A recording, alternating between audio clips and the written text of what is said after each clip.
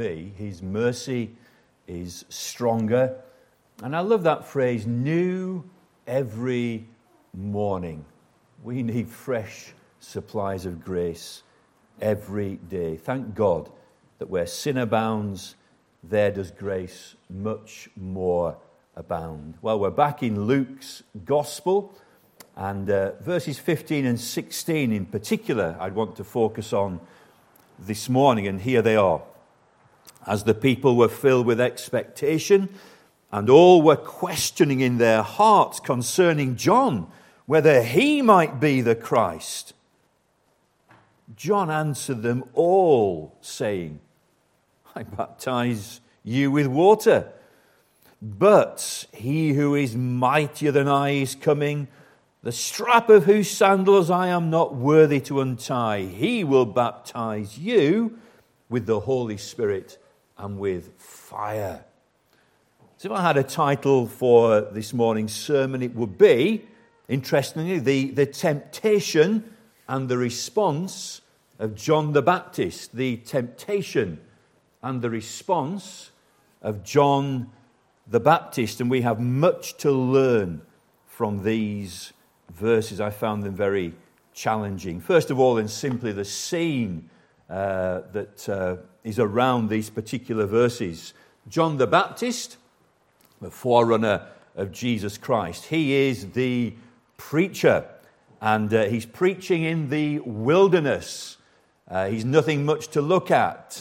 He has a camel hair cloak and a leather belt, and he's preaching in the wilderness. So it's not a fancy church, it's a barren wilderness that he's preaching in. But great crowds come to hear what he is saying. Verse 7, he said, therefore, to the crowds that came out to be baptized by him. Verse 10, and the crowds asked him. John the Baptist, despite his austere appearance and the barren surroundings, is knowing an immense popularity. The crowds are flocking to hear this particular preacher. And the preaching isn't particularly attractive in and of itself. The things that he's saying are very powerful, very pointed, and very straight. He looks at those coming to him to be baptized and calls them snakes. You brood of vipers. He's preaching about the coming wrath. Who warned you to flee from the wrath to come? God is wrathful against sin. God's wrath is his settled opposition against sin. And his wrath is being revealed, and there's a day coming when it will be the day of the wrath. Who warned you to flee from the wrath to come? If you're saying you've repented, where's the evidence in your lives? It's a very powerful and a very pointed message that he has. But it's also a very practical message. The people are challenged. What then shall we do? And he gives them some very practical examples. He who has 2 cloaks should share with him who only has 1. He who has food should share with he who doesn't have any food. The tax collectors want to know what they should do, and the soldiers want to know what they should do. And John the Baptist is very, very practical in his preaching. So there's the scene. Barren wilderness, great crowds, powerful, pointed preaching. But then here comes the temptation that John the Baptist faces. As the people were filled with expectation, and all were questioning in their hearts concerning John, whether he might be the Christ. Here's the great messianic expectation for Israel. God had long promised he would send a Messiah, the Christ who would come into the world and rescue and redeem his people. And there's been silence for 400 years in the scriptures, but now here comes one preaching in the wilderness a powerful message. And the people are wondering, and not just some of them.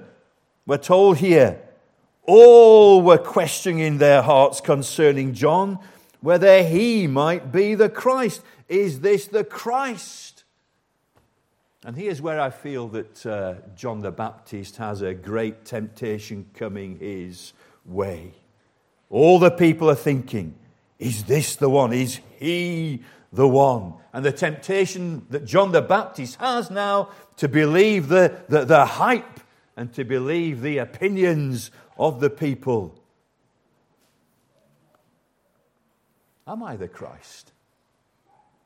That powerful temptation that comes the way of John the Baptist. So easy perhaps to give in to that, his popularity at the moment. But this temptation that comes the way of John the Baptist through the people, it's devilish. It comes from the pit of hell itself.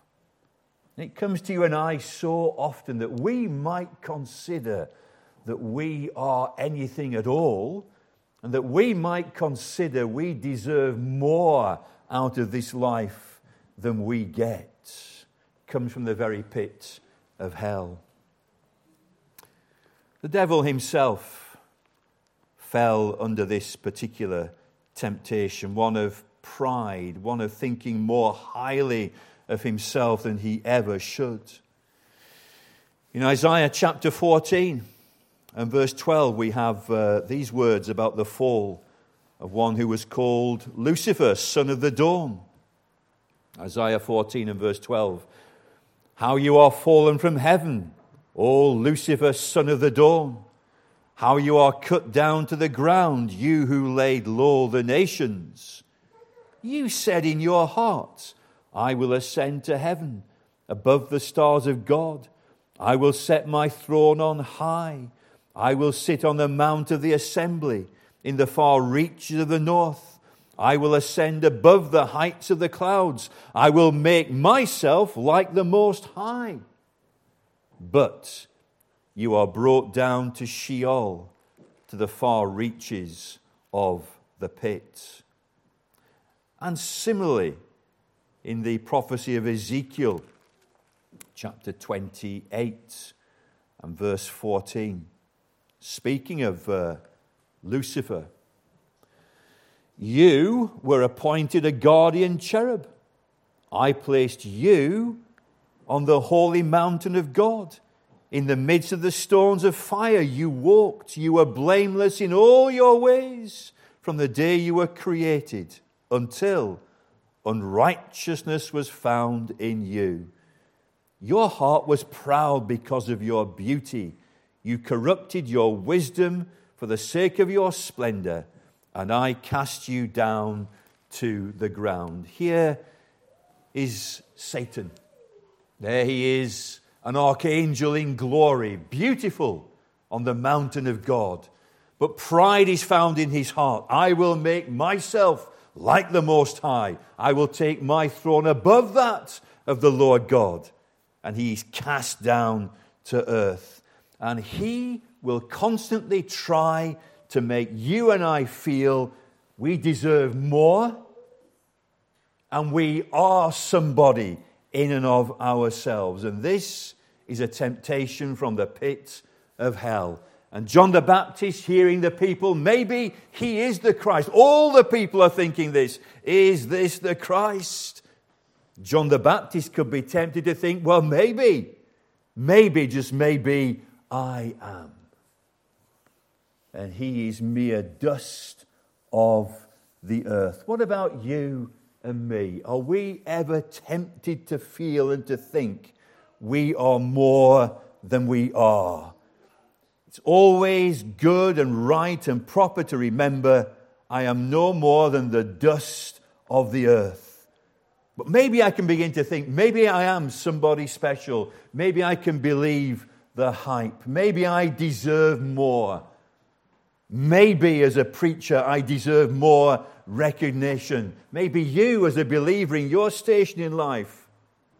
And the I and the me can rise up. Whoever we are no more than the dust of the earth. A dusty van driver, a dusty teacher, a dusty engineer, a dusty accountant, dust. He is dust now, preaching a gospel message. How could I possibly be proud? But you're a fine preacher. Who made me a fine preacher? You've got a wonderful voice. Who gave you your voice, oh man? But you've studied hard. Who gave me the mind to study? Dust.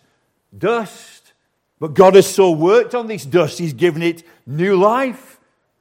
I didn't find it myself. He gave it to me. All that I have, He gave me. All that I am, He made me. All that I ever hoped to be, Jesus alone can do for me. How could dust ever be proud? But the temptation comes. Oh, you've got a wonderful voice. Yes, and they ought to be more recognized. Aren't I wonderful? No, God is wonderful. Who gave you your voice? Skills, abilities, God gives them all. We are only dust, and here's John the Baptist, a powerful, could this be the Christ? Maybe I am. The temptation can come to you and I too, to any believer. The temptation is always there.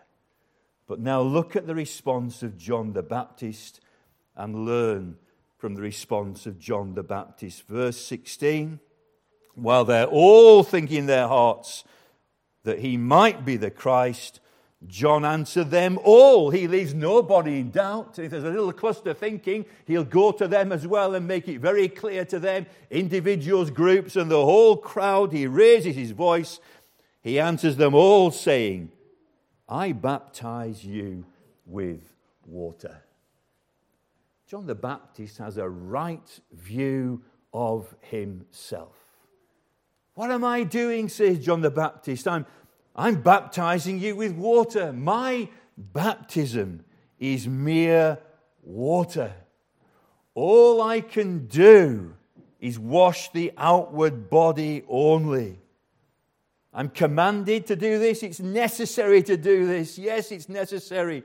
But it is so very limited. I wash the outward body. It is a picture. It's a physical picture, certainly, of glorious, glorious truths. If you feel it's right to be baptized now, and it's a command from Jesus Christ himself, believe and be baptized. It's merely a picture, but it's to be obedient to a command. It's a picture of the washing away of sin. So the outward body is washed. That's all that the water does. That's all that John the Baptist could do. But it's a picture of an inward washing away of sin.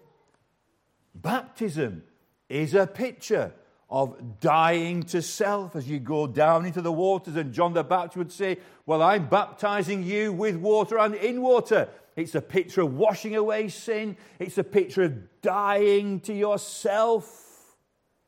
And it's a picture of rising again to newness of life. Oh, I baptize you with water, says John the Baptist. It's a helpful picture, but it's only an outward picture. Me, the Christ, the Messiah, certainly not. No, the very best I can do and the very best I must do is to be a willing channel. I'm just dust that's being used by the Lord of glory. Later on in Luke's Gospel, I don't know how far we will get before I, not retire, remember, step down from being pastor at St. Mellons Baptist Church. But here in Luke chapter 17, no chance of reaching Luke chapter 17 in that time. We've been 2 years to cover most of 3 chapters. There's so much here. Luke 17 and verse 7. Now, you might be offended at these words. You might think Jesus goes too far here. Friend, he puts it exactly right. Now listen to these words. Will any one of you who has a servant plowing or keeping sheep say to him when he has come in from the field, oh, come at once and recline at the table? Will he not rather say to him, prepare supper for me, and dress properly and serve me while I eat and drink, and afterwards you will eat and drink.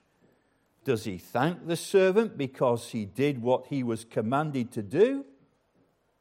So you also, when you have done all that you were commanded, you should say, we are unworthy servants.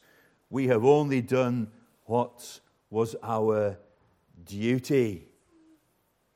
Every Christian, just dust, saved dust, refined dust. We become willing servants. Any gift or ability is from him, and I use them all to serve him to the glory of God. A right view of myself is that I am mere dust. Oh, is he the Christ? What a powerful temptation comes his way. There are many preachers who believe the hype. That congregations say to them, oh, you're wonderful, you're marvelous, and for a few months, no, not me. Thank the Lord, don't thank me. But they keep on saying, oh, how wonderful, and then they're at conferences, and then they write books, and they take off, and then they're on the television. And my friends, they believe the hype. They really believe they are somebody. But it's not only preachers. Any Christian can fall under that temptation. I deserve more. Why aren't I being recognized? When really I ought to say, after I have done all, I am only an unprofitable servant of the Most High God. A right view of self is absolutely essential. But that's only half the battle. Now we come to the positive. The rest of verse 16. John answered them all, saying, I baptize you with water. Yes, I do baptize. That's all I've been sent to do. It's outward, it's external, and it's only a picture. But now he does something wonderful. He points towards Jesus, away from self, to Jesus, away from self, to the Lord of glory. But he who is mightier than I is coming, the strap of whose sandals I am not worthy to untie. He will baptize you with the Holy Spirit and with fire. John the Baptist, I am not the Christ. And then he points away from himself to the one who is coming. It's not me, it is Jesus. He points towards the Lord himself. He is now a signpost. Not me, him. When Jesus arrives on the scene, in John's Gospel, we're told that John the Baptist lifts up his voice and says, behold, the Lamb of God who takes away the sin of the world. John the Baptist, no, I'm not the Christ. I am merely a signpost pointing towards the Christ. And every true believer, for you, for me, here in the chapel, for you who are sitting at home, if you are a Christian, you are a signpost in a dark, dark world that doesn't know the way.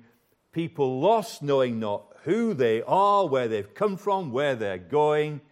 You and I are to point the way. We are signposts towards the Savior, Jesus Christ. And I would plead with myself and plead with you and urge you to be a clear signpost. Don't be obscure. Be bold and be clear.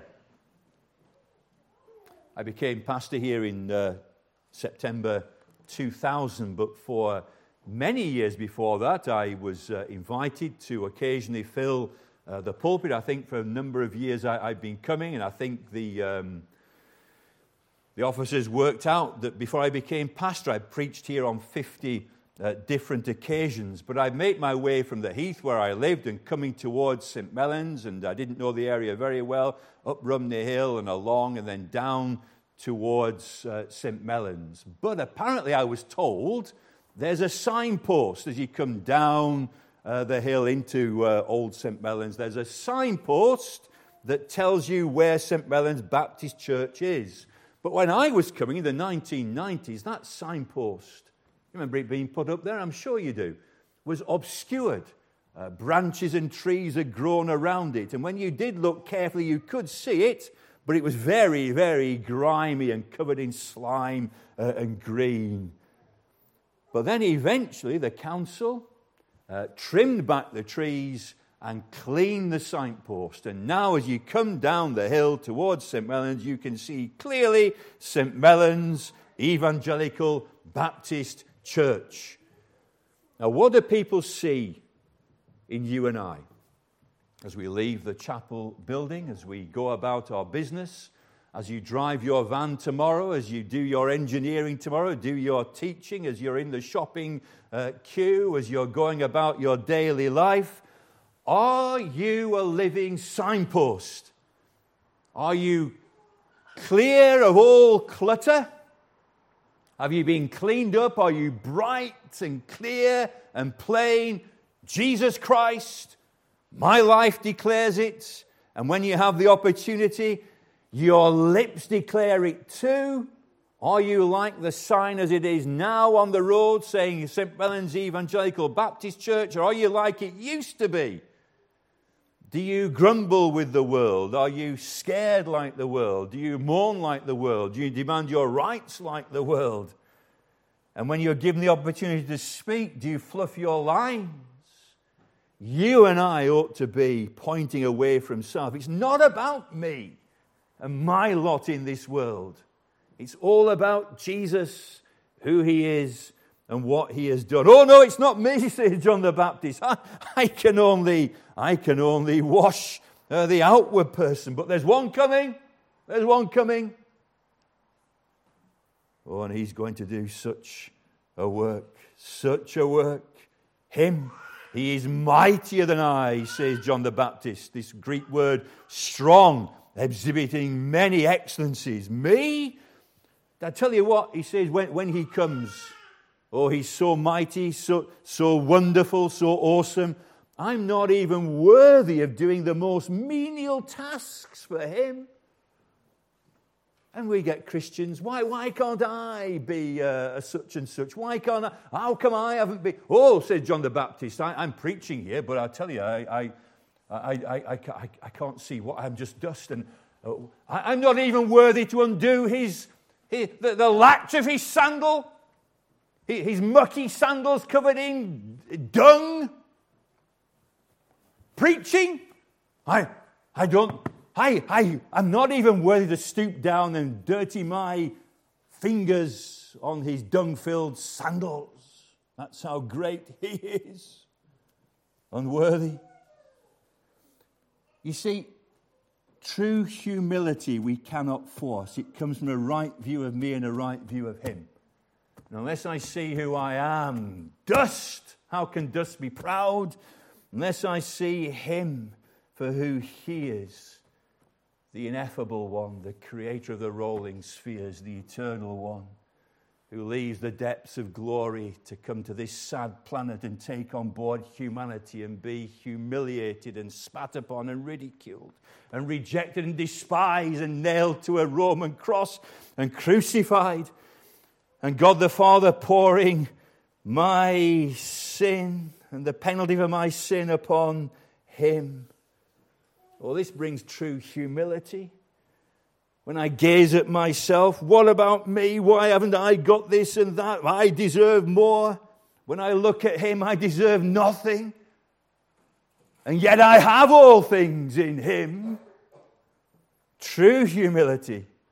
A right view of him, a right view of me. My friends, John the Baptist exhibited humility because he's looking at Jesus Christ. You and I, we start off humble. When you become a Christian, the only way you come is by humility. God have mercy on me, a sinner. But do we stay humble? You've got to stay humble. Be and stay humble. How? Gaze on him. The final comment for this morning. Or, says John, I do an outward baptism. It's all external. But there's one coming whose baptism is real. It's real. He will baptize you with the Holy Spirit and with fire. Fire. Mine is water, his is fire. Mine is water, his is spirit. His baptism is real. It reaches the parts I cannot. The baptism of Jesus Christ hits the inner man. Two things I mentioned this morning about this baptism. It's a baptism of regeneration, of new life. The Holy Spirit is the one who comes to an individual, maybe you watching now on YouTube. As the gospel is declared, it's the Holy Spirit who plants new life in your soul, the very depth of your being. You see, the Bible is very clear. We are not sick, we are dead in our transgressions and sins. We cannot make a move towards God in our natural state. We are dead dust. And we're under the wrath of God, and judgment is all that we can expect for our sin and our rebellion against the divine holiness. And yet in his mercy, and here's the gospel, God has had mercy on dust. He sends his Son to become dust. The glorious, ineffable creator of the heavens and the earth becomes one of us. That's the incarnation. Why has he come? To take away the sins of the world. We can't do it. We're born in iniquity and in sin, and we live in it, and we offend God, we break his law, we go our own way, and there's no way we can give life to ourselves. We can't born ourselves again. But Jesus lives a perfect life. He never did anything wrong. And then he dies the death that I deserve. He rose again from the dead to prove that it's all true. And if I simply trust on the Lord Jesus Christ, my sin is paid for on Calvary, and I receive as a gift the new life, the perfect life of Jesus Christ covers me. And I am forgiven. And my sins, they are many, and his mercy is more. Praise the Lord, his mercy is more. And as this gospel is preached, the Holy Spirit comes in his work of regenerating power, and he plants life where there is currently death. And for many years you might have heard the gospel and rejected it. But once the Holy Spirit has done his work, suddenly you find that you can believe. How is it anybody could believe the gospel? It's because God has done a prior work. It's called regeneration. It's called new life. You must be born again.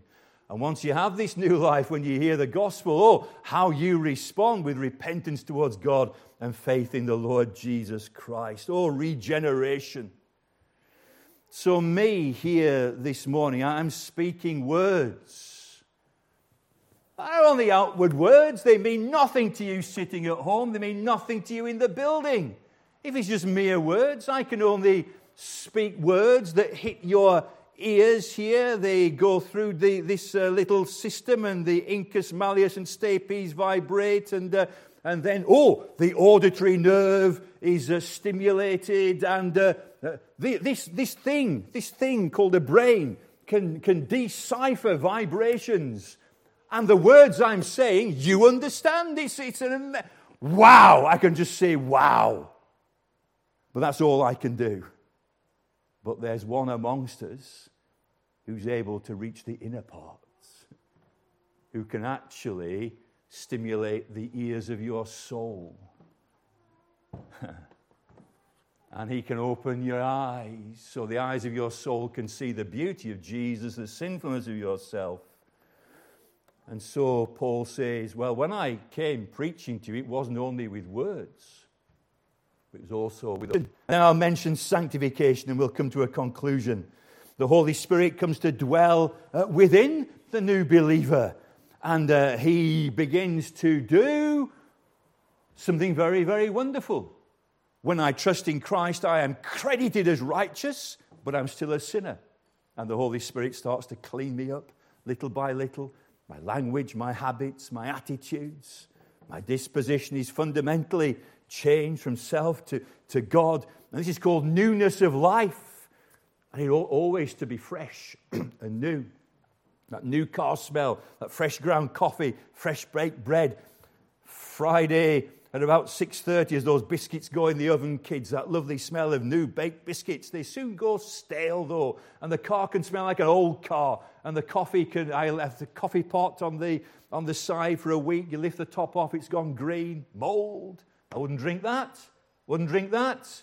Are you worth drinking, Christian? Are you a moldy Christian?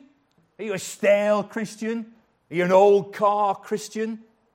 Newness of life. Newness of life. Always ought to be new. Keep the signpost clear. Keep looking to Jesus. Cooperate with the Holy Spirit that you might be changed from glory into glory. It's all about Jesus. Me? I just baptized with water. There's one coming. I can't even, I'm not worthy, but I'm doing this, but I'm not worthy to do this. But I am doing this, but I'm not worthy even to do this. He will baptize with he'll do the real thing. He's the real deal. He's Jesus, not me. It's him. Never elevate self. There's a false humility. Oh, no, not me, not me. But there's a real humility that knowing Christ brings. It's very winsome, very attractive, and very, very powerful. It's not me. It's him. Are you saved? If not, it's Jesus who you need. You need to be saved. Are you saved? If you say, yes, I am saved, then point to Jesus. Point to Jesus. 'Tis all my business here below to cry, behold the Lamb. Next week, God willing, we will look at another work of the Holy Spirit. I baptize you with water, says John.